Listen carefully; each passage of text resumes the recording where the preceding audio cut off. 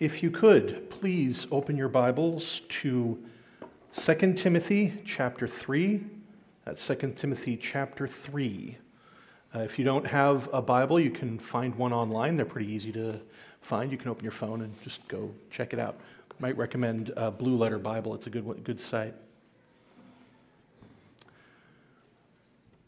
So, we've had a little bit of a lighter congregation this morning because the fact is a lot of people have a cold. I'm one of them. And because of that, there are fewer people here and there are fewer people hearing the things that I'm going to say, which is really great because, to be honest with you, this sermon is kind of the easiest one in the series that we're going to do. We're doing a series right now, by the way, through the 9 marks of a healthy church. We're calling it a biblically healthy post-COVID church. It's based mostly around the way that a guy named Mark Dever reads the Bible. And so we're going to actually follow through and show how the things that we do as a church are found in Scripture. And the first thing that we're going to be talking about, the first thing from this week, is going to be something called expositional preaching. Yeah, I know it's big words, not something that most people are going to talk about. Nobody really gets excited about saying expositional preaching. I think that's a mistake, to be honest, because expositional preaching is honestly one of the bases, one of the easiest bases to find why a church might grow into good, solid biblical health. And it's simple. The reason for that is pretty simple, because expositional preaching, from what you can tell by the word, I exposit, I tell you what the text of Scripture says. My job as a pastor, as a preacher, when I stand up here, is not merely to put on a nice jacket and not merely to make sure that I've got lots of good words to tell you. It is to open the Word of God, the Bible, and tell you what it says. I know it doesn't sound very sexy. It's not very exciting sounding at the basis, though that also is a bit of a problem because, let's face it, there is nothing more important than the Word of God if we're going to be accurate about what the Word of God is. That's why I'm going to make you turn to 2 Timothy chapter 3. The reason that this is the first sermon, too, in this series, it's not because, by the way, we worship the Bible. Christians don't worship Bibles. Anybody who tells you that Christians worship the Bible doesn't quite understand what we're talking about. But the reason that we put the Bible first, the reason that we talk about expositing Scripture first, is the same reason that if you open a systematic theology book, they'll start off with their doctrine of Scripture. It's because if you want to talk about God, if you want to talk accurately about who God is, your information, your evidence, your basis is going to have to come from somewhere. And we would say that the fastest, easiest way to learn about God, the most accurate way to learn about God, is to look at what God says. If you want to obey God, you need to actually look at what God has revealed. To know and obey God, you have to obey and know what God says, namely the Bible.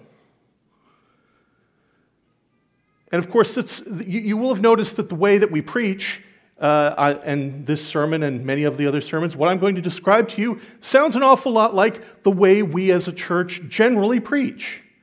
Because we have been focused on this idea for quite a while. The basis of Calvary Baptist, from its inception, has been the desire to be biblically faithful, to be faithful to what God tells us. To do, as Charles Simeon says, to bring out of Scripture what is there and not to thrust in what I think might be there. I have great jealousy on this head, never to speak more or less than I believe to be the mind of the Spirit in the passage I am expounding. And I'm going to try to do that today to explain to you why expositional preaching is important. Essentially, we need to recognize that a preacher is a messenger, not an innovator. You are not here to hear my intelligence, my good ideas, my amazingness. You're here to hear what the Word of God says. I just bring you the message. If you have a problem with the message, if I'm doing my job properly, your problem is with the Word of God, not with me. If it is actually with me, well, then I've made a mistake. Anything that I say has to come from what God says. And just to get you, spoiler alert, as to why this is important, we'll talk about it when we get through 2 Timothy, and I'm going to start to read at 3:12 and then go down to 4:5. It's because if we want to live a healthy Christian life, if we want to obey who God is, what God says, we need to care what He says. And that's why we read the Bible. That's why we do this. And as has been said a couple of times in Matt's testimony and in the things that Jennifer said during the service, the fact is, we don't have it easy as Christians. When you become a Christian, you don't suddenly get magical superpowers that make you capable of living the Christian life without any trouble whatsoever. You get the Spirit of God to help you to live better, but you don't suddenly become Superman. I remember when I first became a Christian, I remember these little tracts that people would hand out to me. And for some reason, every time you read these tracts, a person who became a Christian suddenly bought a suit, got nice hair, and wore a tie all the time. That's how you became a Christian. Now, I have nothing against ties. I kind of like them. I look good in them. So I usually try to wear them. I'm not wearing it today because, to be honest with you, my shirt is a little too small for me, so I couldn't wear it properly. Oh well.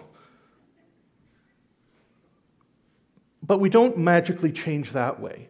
What really happens usually in the Christian life is when you come to saving faith in Jesus, God begins to work through His Word and through His Spirit to change you slowly, as the Word says, from one degree of glory into another. You find yourself becoming more and more holy as God works on your life.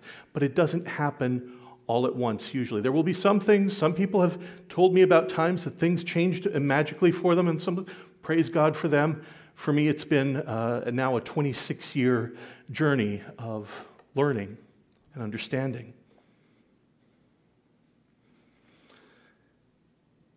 And that's why when we come to 2 Timothy chapter 3, we see the words that we do. This is 2 Timothy chapter 3, verse 12 to chapter 4, verse 5. By the way, just to let you know, I'm going to go over a chapter break. Some people have problems with that. Chapter breaks are not inerrant or infallible. They're just things that were added later so we can find things easily in our Bibles. So, generally speaking, when you're reading a Bible, when you're reading, say, Timothy or something like this, think of it as a single letter, one person writing a long letter to the church that he's talking to. In this case, Paul writing to his friend Timothy, who is the elder at the church of Ephesus. It goes like this.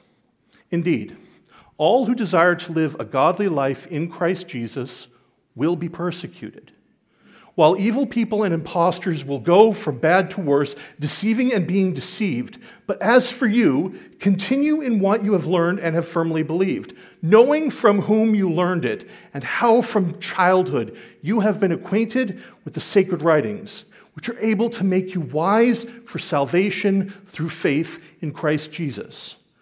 All Scripture is breathed out by God and profitable for teaching, for reproof, for correction, and for training in righteousness, that the man of God may be complete, equipped for every good work. I charge you in the presence of God and of Christ Jesus, who is to judge the living and the dead, and by His appearing in His kingdom, preach the word. Be ready in season and out of season. Reprove, rebuke, and exhort with complete patience and teaching. For the time is coming when people will not endure sound teaching, but having itching ears, they will accumulate for themselves teachers to suit their own passions, and will turn away from listening to the truth and wander off into myths. As for you, always be sober-minded, endure suffering, do the work of an evangelist, fulfill your ministry. Now, just a couple of things you should probably remember as we think through this passage. First of all, this is Paul, the Apostle Paul. He wrote a large chunk of the New Testament. He is an apostle, and he has a bunch of people who work under him who have worked in these other churches to be elders in these local churches. And one of those elders is a guy named Timothy, and he's an elder at the church of Ephesus. So this is one senior pastor, saying to a slightly more junior pastor, here's what you need to do, brother. I should probably also mention something. Some of you, if you're using different translations, when it went through that word, there's a verse there that's memorized by lots of people, 2 Timothy 3:16. You know, all Scripture is God-breathed and useful for teaching, for correction, and proof. All Scripture is God-breathed. Some of your translations are going to say all of Scripture is inspired. That's true. It's literally what the word means, theanostos. It actually means God-breathed, literally. But inspiration used to mean that, generally. The reason I'm not using the word inspiration here, it's because, honestly, modernly, people have used that word in a lot of strange ways. People will say, a painter is inspired. Or that person who is a really good speaker, he's inspired. Or, that poem is very inspired. That's not, they may be, very talented in what they do. But what the text of Scripture means here is literally that God said this stuff. God breathed it out. When you read Scripture, you're not just reading interesting opinions people have had about God throughout history. You're reading what God says. It is God-breathed. When the Bible speaks, God speaks. And because of that, that's why we need to preach the Word the way we do. Why we preach on Sunday mornings from the Word of God to tell you what the Word of God says. And I'm going to make the claim that 1 Timothy 3:12-4:5 actually explains why this is the case. You see, the church at Ephesus has had a problem. It's not a new problem. It's not something that we see only in the book of Timothy. In fact, last month when we were reading through the book of Acts, you would have noticed this when you got to Acts chapter 20. Paul is talking to the Ephesian elders. We don't know if Timothy was one of them, but Timothy eventually would have been an Ephesian elder. And he says this. This is what Paul is saying in Acts chapter 20, verses 28-32. Pay careful attention to yourselves and to all the flock in which the Holy Spirit has made you overseers, to care for the church which he obtained with his own blood. I know that after my departure, fierce wolves will come in among you, not sparing the flock, and from among your own selves will arise men speaking twisted things, to draw away disciples after them.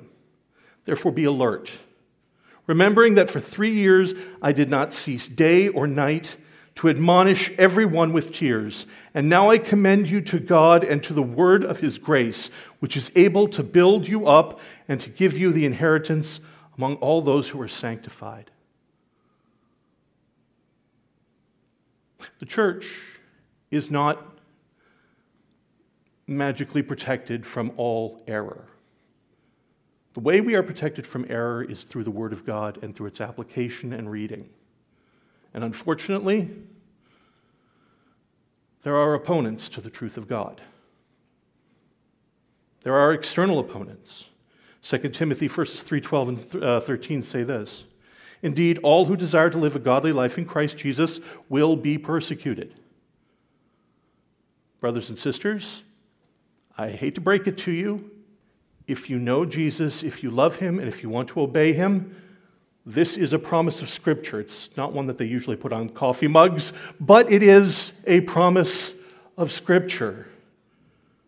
All who desire to live a godly life in Christ Jesus will be persecuted. There's a simple reason for that. If you want to disobey God, if you want to do something wrong, if you want to be, well, I'll use the big word, evil, because that's what it is to oppose God, you will find in the world people who would prefer you shut up. People who would prefer you didn't live the way that you find in the Word of God you need to live. Because this is the way that people work. If I'm doing something wrong, I don't want to be faced with how I'm doing something wrong. And so I'm going to try to make you guys either shut up or agree with me so that I don't have to feel bad about myself. It's much easier to do that than to actually look into my own heart and repent of the things that I'm doing wrong and correct the things that God is calling. It's always so much easier for me to make other people do things for me. And that's why if I am going to be a sinner, I'll be defensive. I'll be persecuting. I'll be persecuting people. And you see, here's the problem, too. If I embrace my sin, I become an evil person. Evil people and imposters will go on from bad to worse. Not merely deceiving, but also being deceived. You see, if you don't have the truth of God, if you don't desire to hear God's truth, you are going to follow deception. That's the way it works. I mean, people will say, well, isn't that very undemocratic? Well, the truth is very undemocratic. It's much, much easier to be wrong than to be right. Look at my math exams for reference. I have thousands of great ways to be wrong about math. And the worst part about math, there's only one way to be right usually.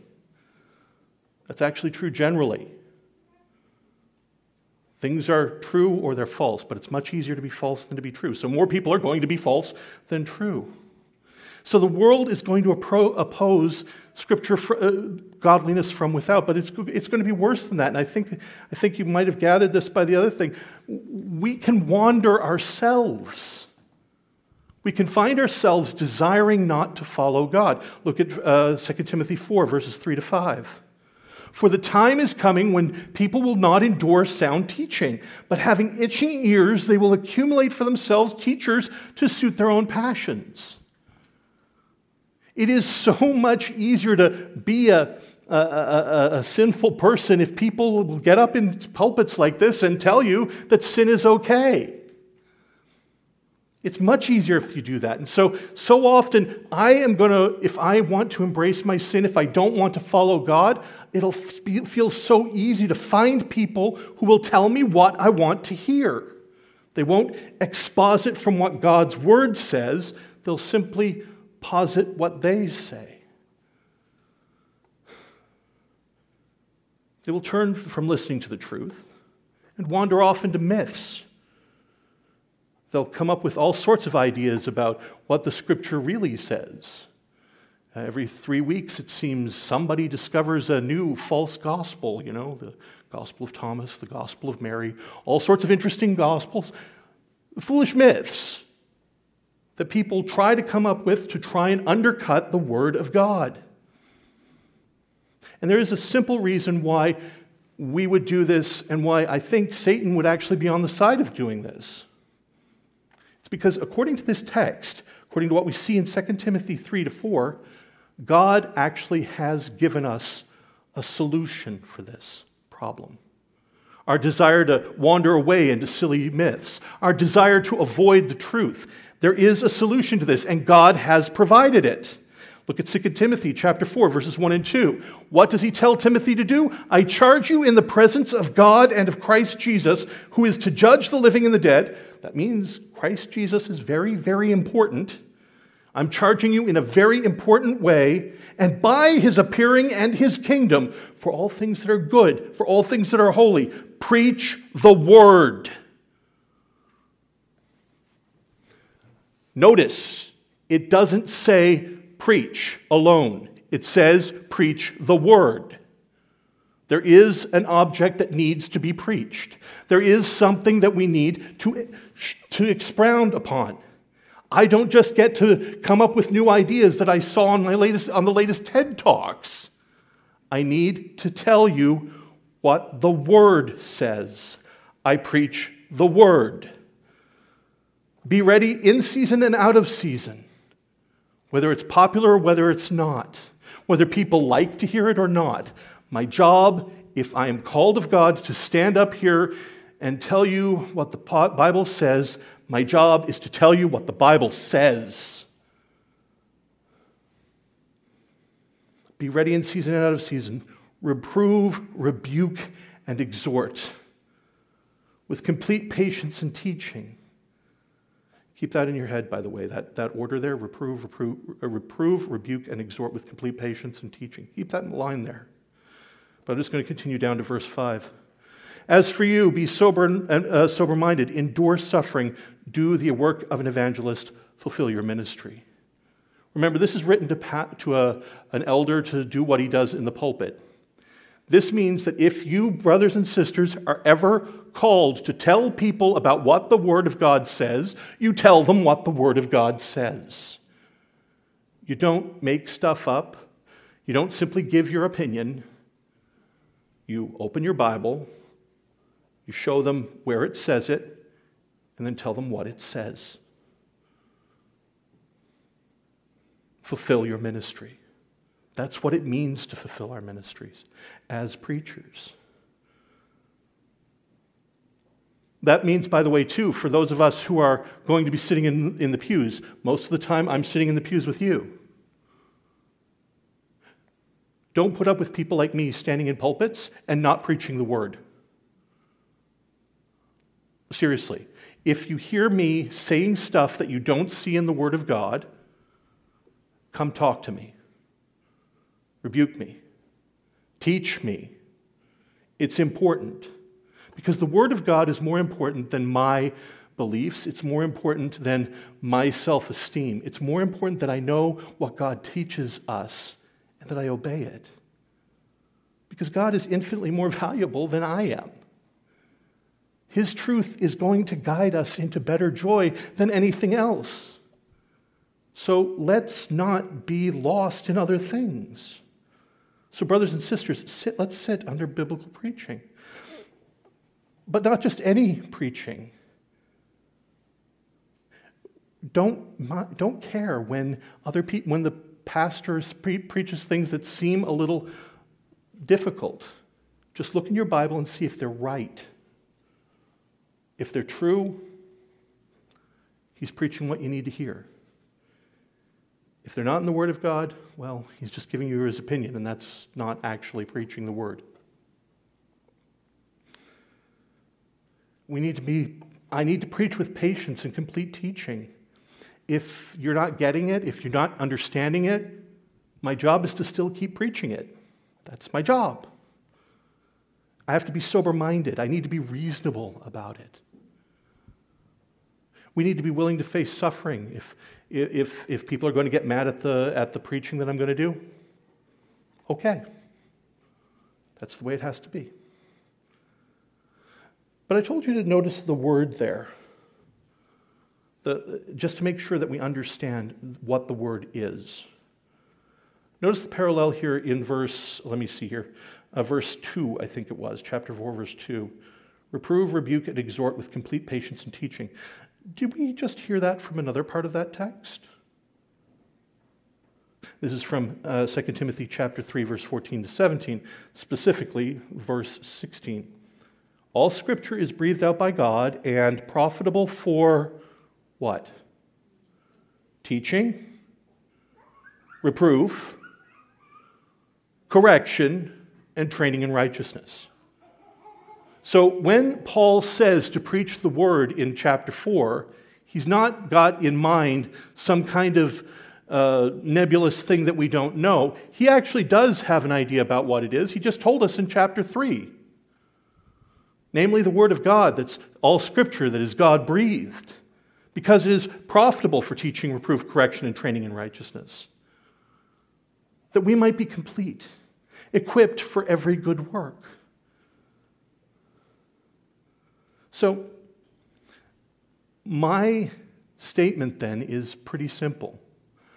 And this does sound a little arrogant, as we are a church that preaches expositionally. I'm going to say that the biblical correct way for a church to have preaching is to exposit Scripture. If your preacher does not exposit Scripture, they're not preaching. They're not obedient to the word in 2 Timothy chapter 4, verse 2. That's why it's a mark of a healthy church. That's why, as we come out of COVID as Calvary Baptist Church, first and foremost, we need to be a church that preaches the Bible. This is why, by the way, when you come here on many Sundays, you'll hear each of the pastors preaching the next chapter in the book that they've been given to preach. After I finish Amos 2, it's Amos 3. After Steve finishes John chapter 12, he goes to John chapter 13. That's not because it's the only way to preach expositionally. I'm hoping that this passage, this sermon that I have just preached to you, is an expositional sermon, and it's topical. It's just harder to preach expositional topical sermons. It's easier if you've just got a listing of the books of the Bible and you just follow through and keep going. It's easier to get the sense of what the text is saying. A biblical, healthy church exposits the Bible in its preaching. Again, as Charles Simeon said at the beginning, my endeavor is to bring out of Scripture what is there and not to thrust in what I think might be there. He had a great jealousy on this head, never to speak more or less than I believe to be the mind of the Spirit in the passage I'm expounding. By God's grace, when we see the Word of God, when we hear preachers preach, we hear them preach the Word of God. We hear them preach it well, that we might understand, that we might be prepared for every good work, that we might be reproved, corrected. So what does that mean for us? What are the applications for this? Well, it's pretty simple. As we, Calvary Baptist Church, move into the future, let us be clear that we demand our preachers preach the Word. And we mean that a very specific thing by that. We mean the thing that Paul seems to mean in 2 Timothy chapter 3 and 4. Namely, they exposit the Scriptures to us. If, again, and I'm going to repeat this, if I or any other person stands in this pulpit and gives you a message that you do not see in the Word of God, talk to them. If they won't listen, talk to the elders. We must be clear on this one. We care about the Scriptures. They need to exposit Scriptures. But secondly, and this is going to be important because the things that both Timothy and Acts say about us as people are true. Our hearts are desperately wicked and we don't understand them all the time. Don't just demand expositional preaching. Listen to expositional preaching. What do I mean by that? It's always tempting when you hear something that makes you mad to just vent on it being mad. Brothers and sisters, if you are believers, before you talk to people about what the Scriptures say, be sure that that the Scriptures are saying what you think it's saying and not what don't argue with me about whether or not about things that are matters of opinion or things that are in Scripture. If I preach the Scriptures, believe it, listen to it, obey it. Check your Scriptures and make sure that's what it says. Because, again, if my sin is being questioned from the pulpit, I'll always get mad about it. And I'm a smart guy. I have some intelligence. Yeah, I know that's arrogant. Yeah, I have a brain. But intelligence is this dangerous kind of thing. You can use it either to do good or evil. I can use my intelligence to try and explain ways why something that is true is actually false. It's what we talked about in the text, deceiving and being deceived. Intelligent people find it easier to be deceived, not harder, because they have better brains to be able to figure out ways to deceive themselves. So brothers and sisters, as we look into the Word of God, as we hear people preach, let's be careful to make sure that we see the stuff in Scripture. This is why, by the way, I'm going to be very old school here. Bring your Bible to church and open it. When I stand up here, or Pastor Steve stands up here, or any of the interns or preachers, open your Bible, seriously. And here's the final point, and I say this with some trepidation because it's kind of a problem in some cases. If you don't have a church that will preach the Word of God to you, find another church. I actually mean that. If it ever happens in the future that Calvary Baptist Church stops preaching the Word of God, first of all, try and get us to change back to what it is. Or with all due respect, find another church or plant one. It is this serious. The Word of God is this important. Brothers and sisters, if we want to live faithful lives here in a world that does not love the gospel, that doesn't love Jesus, it's not just going to magically happen. We need to actually follow what God says. God has given us the means of grace through His Word to move us to love Him more, to be transformed from one degree of glory to another, to be sanctified over time. But we need to follow Him. We need to obey Him. Let's pray. Lord God, You are good beyond all measure, and by Your grace, I praise You that You've given us Your Word. Lord God, it's easy for me to imagine that I understand things better than this, but Lord God, You are working by Your Spirit in my congregation and my hearers. I pray that You would be. I pray that You give us an unshakable confidence in Your Word that is not merely the opinions of men, but is breathed out by You onto the pages. How do we know You? Because You've revealed Yourself. So Lord God, I pray that You would reveal Yourself to my brothers and sisters today. Let's pray in Jesus' name. Amen.